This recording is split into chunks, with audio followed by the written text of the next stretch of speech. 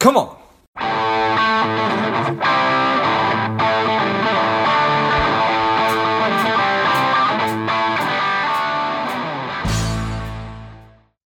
Well, Lepla, this is George G, and the time is right. Welcome to today's guest, strong and powerful Jeff Lerner. Jeff, are you ready to do this? I am ready. Thank you, sir. All right, let's go. Jeff is striving to be the first billionaire founder who deadlifts 3 times his body weight, performs at Carnegie Hall. He went from being a broke jazz musician to $100 million in online sales. He's the founder of Entre Institutes, an organization helping entrepreneurs build successful businesses in the modern world. And his newest book is Unlock Your Potential, the ultimate guide for creating your dream life in the modern world. Jeff, excited to have you on. Tell us a little about your personal life, some more about your work, and why you do what you do. I'm grateful, and I'm honored to get to do that. Thank you. I have to say, every time somebody reads that line about the deadlifting and the Carnegie Hall, I'm like, geez, who actually wrote that and put it on LinkedIn? I think that was me, and man, I must have been on something that day. But it's true. I am really passionate about what I do as an entrepreneur and as an entrepreneurial evangelist and advocate, and really an advocate. It's more of an advocacy for human beings than entrepreneurship per se. I just think entrepreneurship is a vehicle to get a lot of human beings where they want to go that maybe they weren't taught about properly in school. But anyway, I love fitness. I love doing hard things. I love music. So that's where that other stuff comes from. But yeah, as far as my personal life, I am married. I've been married for actually just celebrated my 10-year anniversary. I'm 43. It's not my first marriage, but it's my best marriage, and it's the one I'm going to end on. So nice. I have 4 kids. I love being a dad. There's a lot of cliches around being a dad and being a family man. And I deeply, passionately love being a dad, to the point where being a dad actually saved me and made me who I am. And there's, more to that statement. But so that's really my passion first and foremost. And I think a lot about why I do what I do is I think that we're heading into a changing world, and every generation probably says that. But I think there's I think what was it, the show Highlander that talked about the quickening, how time is change, the pace of change is accelerating. And I think we're in a time where there's this quickening happening. And, it used to be that civilization fundamentally shifted in maybe increments of centuries. Now I think it shifts generationally, and that creates a really different dynamic where the wisdom of your grandparents, there's a certain amount of it that was timeless, and there was a certain other amount of it that's just completely wrong and irrelevant now. And even your parents, and even me, and even for me to my kids. And so it's trying to really understand what it's like to be sort of a beginner in the world of today, and not carry a bunch of baggage and assumptions from when I was a beginner even 30 or 40 years ago, much less when my parents were 60 or 70 years ago. And I just think most of us are walking around under the burden of about 95% irrelevant or outright misdirecting information in terms of trying to figure out how to navigate the world we're in today. And that's what I'm all about. That's what my book is about. I was fortunate that at an early age, I cast off the shackles and the trappings of the mainstream system. I dropped out of high school. I rejected the conventional indoctrination and training and to some degree guidance and stewardship of what the world was trying to do with me. And for reasons that perhaps, don't matter, or maybe, we can talk about in a longer conversation sometime, I just wanted to go my own way. And as it turned out, it was a gamble, and everybody said that, you're going to end up working, flipping burgers or whatever. But sometimes you gamble and you lose. And in my case, I gambled and I won. It was the right call at the right time in the world. I got it right. And so I just went my own way, and I've had this amazing journey and this amazing story that's unfolded of, whether it was being a piano player, that getting to play in the homes of billionaires and pick their brains about how they became billionaires, and what is entrepreneurship really about from people that have really done it, not from people that just teach it academically, which is kind of a joke that we can, get into if you want. And starting my own businesses and building this life. I mean, I haven't had a job since I was 16 years old, and I was retired at 39. And the book really tries to encapsulate A, how that happened for me, B, what I learned along the way that anyone can apply, and C, what it is about the world and sort of the macro forces in the world that make this the time to do all that, and a time when if you don't, frankly, you're going to be sorry. Did I remotely answer the question that was asked? You nailed it. Can anyone apply it? Yes. A profound 3 capital letter yes. So I was checking out just in prep for our interview, and on the Entre site they were talking about personal motivation, personal responsibility. These are things that are required, at least from my perspective, of entrepreneurship. Can anybody do those things as well? Yes, I think that just like musculature, just like neurology. I mean, people have different aptitudes and proclivities and levels of native ability in different areas of life. But I mean, I think saying, can anybody be, self-determined and personally responsible and entrepreneurial is kind of like saying, can anybody be flexible? Yeah, but you got to stretch, and there's going to be natural, capacities for different people are going to differ, but like everybody could be a lot more flexible than they are. Everybody could probably be a lot more entrepreneurial than they are. And my premise is that we'll have a lot more joy, fulfillment, richness, impact, and short-term self-interested upside in the state of the world today if we will lean into that truth. Yeah. What are your thoughts on hard work? Yes, please. No, I mean, that's the thing, so much like I feel like my job in this world, to the extent that I have a job, having steadfastly avoided that my whole life, is to stand in opposition to the status quo that robs most people of most of the great things that they could have if they maybe approach things a different way. I don't know. That's kind of a clumsy way of saying it. But like, I have found that, how do I say this? There's a concept in economics around like marginal utility, right? And I compare it a lot to oil prices. This is actually, strangely, the most apt metaphor I have found. So oil production is like 80 million barrels a day, right? And oil consumption is like 80 million barrels a day. And as long as oil consumption runs at about 80 million barrels a day and oil production is about 80 million barrels a day, the price of oil stays solid. But if OPEC says, you know what, we're going to cut production down to 79 million barrels a day. Well, they've only cut production by, what's that, like 1.2%? But the price literally could go up 50% because of the principle of marginal utility in economics, where like all the value swings, all the leverage is at the margins of the production consumption equation. That is how life works.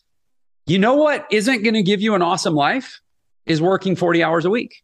You know what isn't going to give you an awesome life is doing what everybody else does. Everybody, like life is hard, and everybody thinks their life is hard, and everybody that's not dead is not dead because they're working hard to not be dead. And so then we all think we deserve something. But it's that extra. It's that marginal utility. It's that extra million barrels of oil. It's that extra 5 hours a week that we put in. It's that extra little nudge of value, or that extra little bit of polish that we put on the project, or that extra 30 minutes that we get up early to feed our mind and develop ourselves to be a little bit better than our competition. That's where all the value swings happen. And so when you get from hard into harder, you're getting from what everyone else is doing into what fewer people are doing. And that's where all the rewards are found. I love it. All right. So the modern world, how are we doing as human beings in the modern world on average? Here's the thing. I've only lived in one era. So, my basis for comparison shows that most of what plagues us has always plagued us, right? But I think that the difference now is, by living an unspectacular life, we are experiencing a much greater opportunity cost than living an unspectacular life at any other time in history. Like, in most of human history, for most people, there was relatively little cultural or socioeconomic mobility. So they kind of got a pass. It's like, well, I'm a lowly peasant in a field because I'm a lowly peasant in a field, and there's no other alternative. Now it's like, it's kind of on you. So even though I don't know that we're fundamentally doing that much better or worse than at any other given time, I think you could say we're actually doing much worse because we're not doing nearly so well of availing ourselves of opportunities, because for most of the generations we would compare ourselves to, those opportunities didn't exist. And I think that in the future, they will look back at our generation and realize this was a transitional time when the great meritocracy and the great egalitarian concept that we've all wanted deeply as humans for thousands of years, it was actually realized and it was actually upon us. But we had this inertia of unfairness that we are so hung over with that it might be another 100 years before we actually start taking advantage of it. And that is literally my mission on earth, is don't let it be your grandkids that realize the opportunities that you had all along. An inertia of unfairness. I love that. I think that it's so true. I think about it in terms of agency. If I'm blaming somebody else for why I'm not where I'm at, well, I'm giving my power away. Yeah. Is it similar? 100%. And again, positive mindset and metaphysics and, the so-called woo-woo way of thinking, that admittedly didn't get you very far in colonial, or let's say 300 years ago, if in the caste system in India, you couldn't think your way out of being in the lower caste. You can now. You really can. Take it from the high school dropout, broke, nearly homeless jazz musician who's since generated $150 million through internet-based businesses that I bootstrapped and never borrowed money to start. You can think your way out of a hole now. So is it this perfect storm of all the BS that we're walking into it with? And then there's probably a lot of people who do recognize that. All these tools are at my disposal. I see people like Jeff making this happen, yet I am not. And it's almost maybe demotivating even, or it just exacerbates it. Yeah, this is the hard thing. You asked about hard things. The hardest thing for human beings is to just be different. That's actually the thing we struggle with the most. In fact, we actually define hard, whether we do it overtly or subconsciously. We tend to define hard based on how uncommon something is. In fact, if we see everybody else doing it, it becomes easier. I mean, the 4-minute mile is a classic example, right? It was impossible until it was done, and then it was doable if you trained for it, right? And so we struggle to be different. And I think that, when I talk about the hangover that we have, the residue that we carry from our ancestral origins, this fear of being different is a huge problem for us. It is a genetic and I would say it's an epigenetic handicap that we were all born with, and it is our calling to shed and heal from over the course of our life. And when you realize that being a standout is a choice, and actually only standouts get to typically have really great lives, and you've basically been choosing not to choose to be a standout and thus not to have a great life for most of your life. And by the time that dawns on most people, it's at the end and it's too late and they're just full of regret. This is a tragic state of affairs. But like I said, the hardest thing for most people is to just be different. And, when they say, oh, I'm not doing it, it's the reason you're not doing it is because for most of us, our lives are filled with, there's that saying, good is the enemy of great, right? Our lives are filled with seemingly good things that, we're doing what our friends do. We're doing what our coworkers do. We're doing what our neighbors do. We're doing what our parents did. We're doing what we were told to do by our teachers who had good intentions. And there's all this goodness that we're so caught up in that we don't realize that the precondition of greatness is to exclude, to reject goodness. And people are scared to do that because it'll make them different. I love it. Precondition of greatness is to exclude the good. Good. Yeah. So what are you hoping that people get out of reading your book? The empowerment, the inspiration, the belief that life is a gamifiable and winnable thing. And that you are re-given permission to dream, and to dream in much more concrete ways than we did as kids when we didn't understand the parameters of the world nearly as well as we do now. Like it's actually ironic. We were sanctioned to dream at a time when we didn't really know how things worked. And now that we've learned how things worked, we're essentially told not to dream anymore.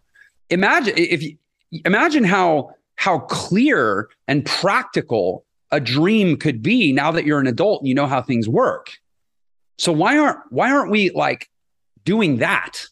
Why are we watching the fictionalization of other people's dreams? Why are we playing video games and inhabiting fantasy worlds and watching shows like Game of Thrones? And like, it's only the artists and the weirdos that like actually create dreams, and they create them for everybody else, and they do it fantastically so that they spare people the shame of having it be like, oh, this is a dream that I could have. No, as long as there's dragons flying around and breathing fire, nobody thinks, oh, well, that's what my life could be like. Right? But the reality is you can create achievable, realizable, very practical dreams in your mind now that you know how the world works. But you're not going to do that because doing it is self-defeating and disheartening if you don't actually know that the tools are out there to achieve those dreams. And so this book, by showing you that those tools exist and giving you some examples of people that have achieved dreams with these tools, should, I believe, inspire people to believe that it's okay for them to dream again and hopefully to actually do it and go after it. I love it. Powerful stuff, Jeff Lerner. Love it. Thank you. Well, the people are ready for that difference-making tip, even though you've given us a lot. What do you have for them? I think that, I'll give it in two parts. I really do believe that entrepreneurship is the life raft in the modern world. If you do the math, get a job, take on debt, get a job, work 4 decades, try to retire, that equation doesn't really work anymore. And it's only getting worse. Time's not on your side. Entrepreneurship, because it has, you're 11 times more likely to become a millionaire as an entrepreneur. Just fact. That's just data, right? Like it's the life raft for most people. You have to be really good. And so anything less than being really good is really bad. So that's the hard part for people to swallow. But if you accept that entrepreneurship is the life raft in the modern world, to have, an above average life. And I do kind of believe, although it may be a bit tough to hear, that an average life is kind of a crappy life in the modern world. If you accept that entrepreneurship is that life raft, then you have to fundamentally understand what it is. And what it is not is how to get for me. What it is how to give. It's a way to serve. It's a way to create more value than you ask for in return. So that's I don't know if that's a tip. That's a paradigm. Entrepreneurship is the life raft, and giving more than you ask for is how you start becoming an effective entrepreneur. Well, I think that is great stuff. That definitely gets it. Come on. It's the first difference-making paradigm on the show. I love it. Well, Jeff, thank you so much for coming on. Where can people learn more about you? How can they pick up a copy of The Ultimate Guide of where can they pick up a copy of Unlock Your Potential, The Ultimate Guide for Creating Your Dream Life in the Modern World? Well, it's wherever books are sold. JeffLernerBook.com has, links out to all such platforms. And if you want to get sort of tactical and really unpack a lot of the mechanics of what's in the book, the book should inspire you, and it'll kind of orient you in some, directions. But if you want to go deeper with that, I give a ton away for free on my YouTube channel. I have almost 1,000 training videos on my YouTube channel. And I honestly, sometimes I think, I don't know why anybody ever buys anything from me, because I give it all away for free on YouTube. But, people like to pay for help and community and support and all that stuff. But yeah, check me out on YouTube, get the book and then check me out on YouTube. Love it. Well, if you enjoyed as much as I did, show Jeff your appreciation and share today's show with a friend who also appreciates good ideas. Go to JeffLernerBook.com. It's JeffLerner book.com. jeffycurry.com and pick up a copy of Unlock Your Potential, and go and check out his YouTube channel as well for all the value that he is providing for free. And I'll obviously link all those in the notes of the show. Thanks again, Jeff. Thank you. And until next time, keep fighting the good fight. We are all in this together.